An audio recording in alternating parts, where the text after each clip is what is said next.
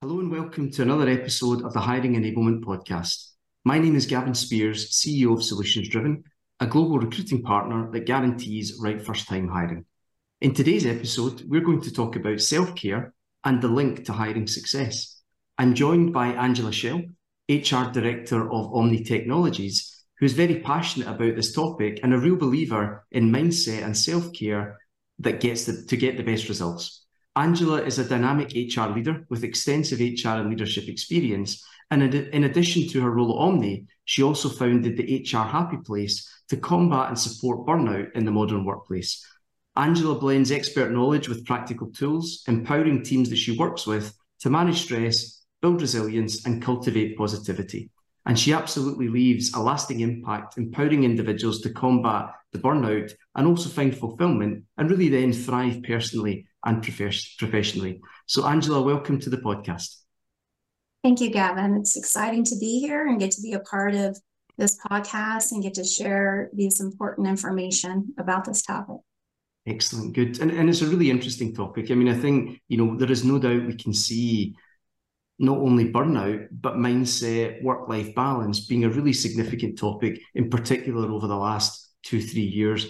Maybe if we just dive in and just talk about the topic. I mean, I think as we look at hiring processes and as we talked about linking self-care to hiring success, how do you think practicing self-care positively influences candidate experience, for example, in the hiring process?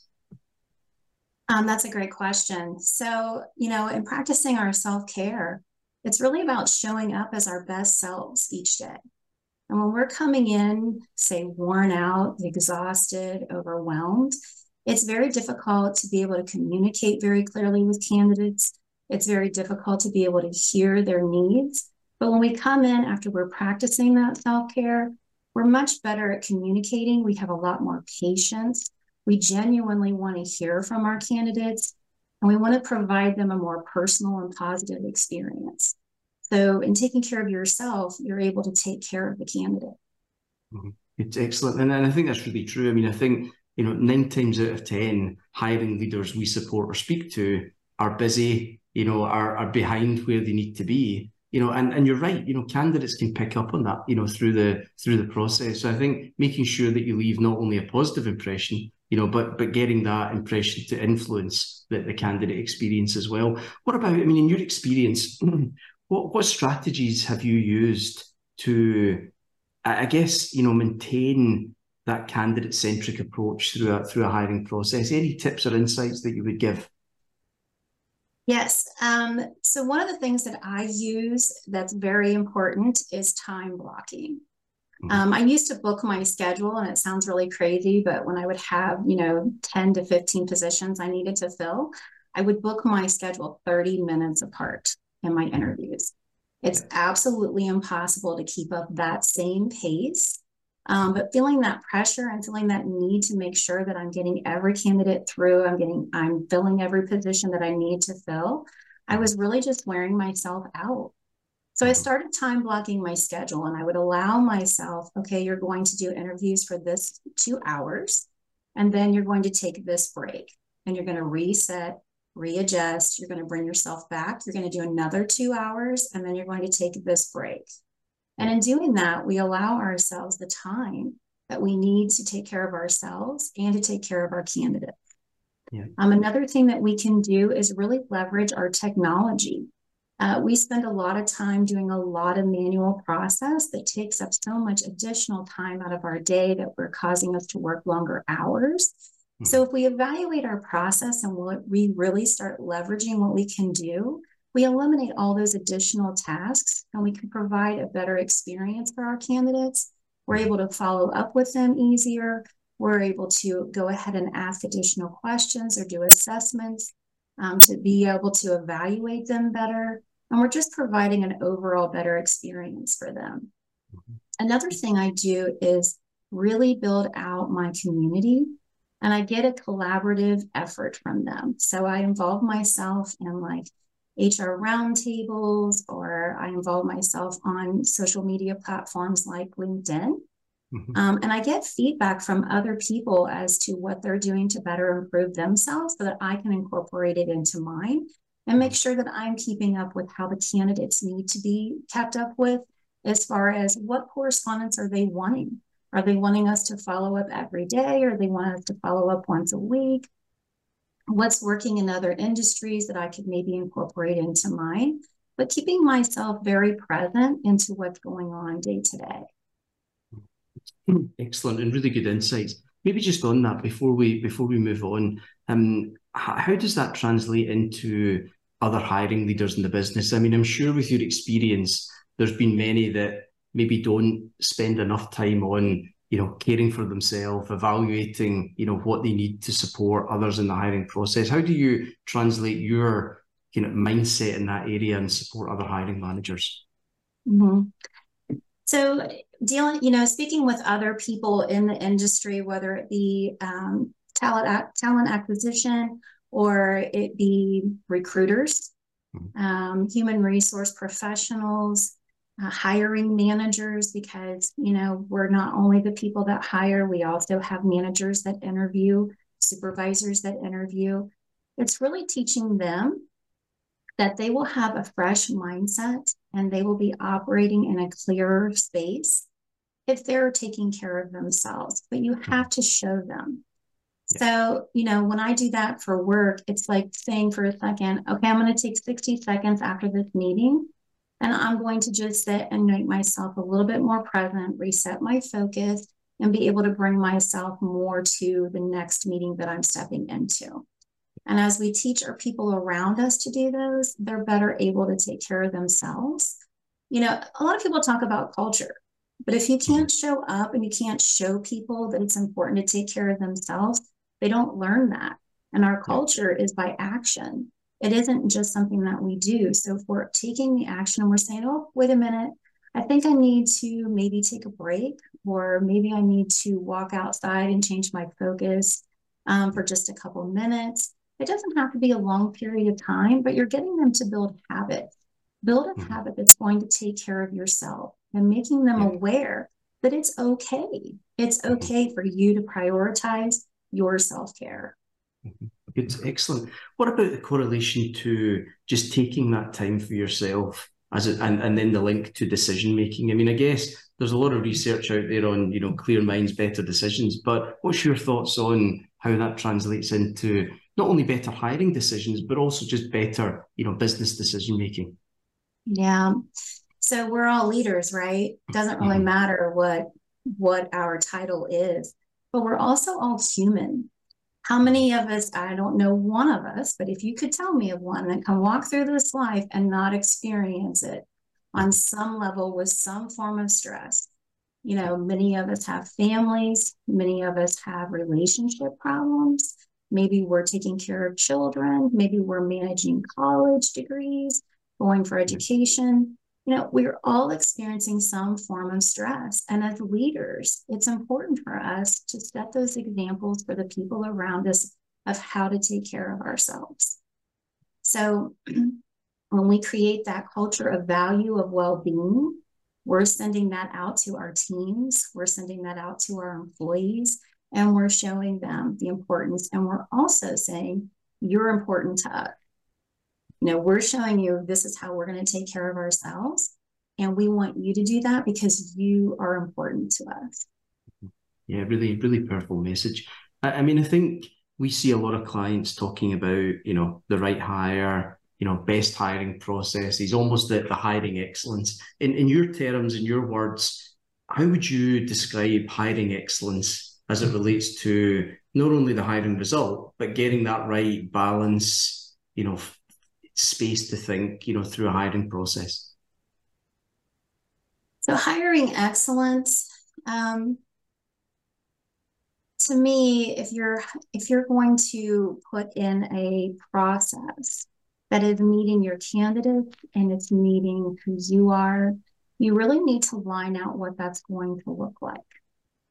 You're also going to be able to remember, which many of us forget, that those candidates are just as human as we are. Yep. So those candidates are dealing with, maybe they lost their job, maybe they're needing to leave a toxic environment. We need to have a lot more patience in how those people are able to show up. So by taking care of ourselves, we're able to be a bit more engaged. We're being able to relate better to them on what's happening on the human level. I also very much encourage people to set clear boundaries on things that are important so that you're not working longer hours, you're not overworking yourselves, you're not taking it to the point where it's just overwhelming and you're not able to show up for anyone any longer. So set the clear boundaries of what is good for you. And that's different for everyone. If I have more time on a Monday, I will extend that. If I have more time on a Wednesday, I will extend it. But if I don't, then I set very clear boundaries. If this is the amount that I'm able to show up, this is going to give the best me to that candidate. And this is how I make their experience that much more excellent. Super, great. And what about any practical steps? So for any HR TA leader who is maybe feeling burnt out themselves, maybe feeling that their hiring teams are not as present as they could be, maybe feeling that the candidate experience isn't as human as you mentioned, as it should be, any practical steps on what they can do to just try and build in a bit of thinking time, care time through the process? Absolutely. So we spend a lot of time blocking out meetings in 30 and 60-minute intervals. Yep. My suggestion to that is making sure that you either leave time in between or you shorten your meeting times to maybe 25 minutes or 55 minutes. And you allow yourself that little 5-minute break in between just to reset, re-energize your thoughts, get yourself more present into what's happening. And that way you're not just going from one interview to the next interview to the next interview until you're just, by the end of the day, you haven't had lunch, you haven't had a break, you don't even know where the day is gone. Yeah. As I say, I remember those days thinking that's what I needed to do to get through the candidates. And it was so exhausting, but really making it a priority to set your schedule that way. I also really encourage people to spend some time doing personal learning and professional learning.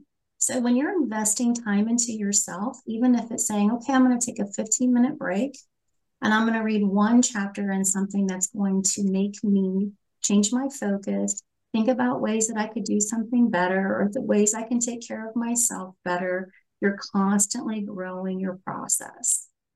The other thing I always recommend doing is really looking at your community. Who is around you in your workplace? If you're working remotely, which a lot of people are still working remotely, we need new ways to be able to build that connection with our teams. Yeah. So spend some time as you meet over Zoom, spend some time getting to know the people that you're meeting with. Maybe take a couple minutes at the start of a meeting or at the end of a meeting and building that connection. Talk to people, talk about their interests, their hobbies. What do you like to do? What is it that you did over the weekend? What is something that you're working on that is very personal to you?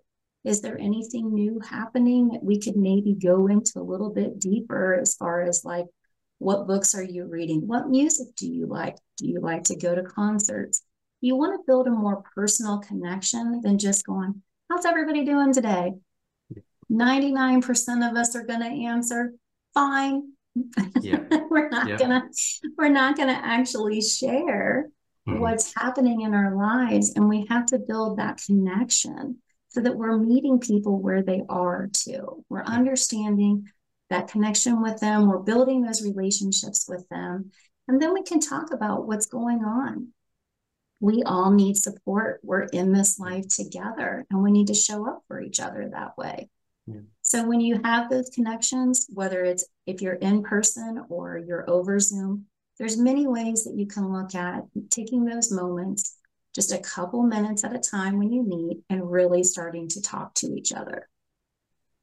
Super, really, really good. I mean, I think there's no doubt, if we look back in the last 2-3 years, I think when remote working has increased, I think burnout has increased at the same time, and I think that as much as many people say, they want to work remotely, then what happens is that burnout, or secondly, the kind of feeling, disjointed and disconnected from people. And you can very quickly, as you say, just get into a routine of Zoom fatigue, Teams fatigues, etc. So I think some of the points you make there are excellent. Maybe my last question to you would be, if you look back through your HR leadership career, would there be any particular advice you would give other HR leaders, in terms of lessons learned or thoughts from your side?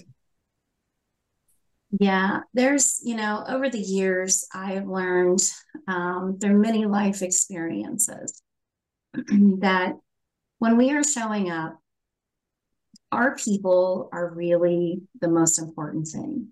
I know that we say that in general, but as an HR professional, we spend so much time making sure that we are there for every employee in the company. Yep. We really want to be there for you. We want to show up. We want to help you. We want to know what's going on. How can we make your work life better? Is there something we can help you even in your personal life? Is there something going on? And when we're doing that every day, all day, it's very easy to not prioritize our own self-care. Yep. So the biggest lesson I have is when I am showing up as my best self, when I am prioritizing my self-care and I'm taking the time to commit to those habits of taking care of me, I'm able to do a way better job at showing up for everyone else there. Mm-hmm. Excellent. And I think your point is really valid. I mean, in organizations, who's helping the HR and TA leaders, as they try and help, the wider business from people and hiring objectives. Angela, that was excellent. A really good overview and a really interesting topic. And I think there's no doubt that, as we look at the future of hiring and what's changing, and yes, there's automation and yes, there's tools, but ultimately people engage with people, and I do believe the human to human connection, needs to be, strong. And I also think that just taking that moment from a self-care point of view, really does increase your chance of, having your best self, in front of candidates, hiring teams, etc. So really excellent. I really appreciate your time. Hopefully the listeners have enjoyed what we've discussed today. As always, if you've got any feedback on any other topics that you would like us to talk through, please drop me a note. And thanks again for listening. And Angela, thank you very much for your time. It's been a pleasure to speak with you. Thank you, Gavin. It's been a pleasure speaking with you. Thank you.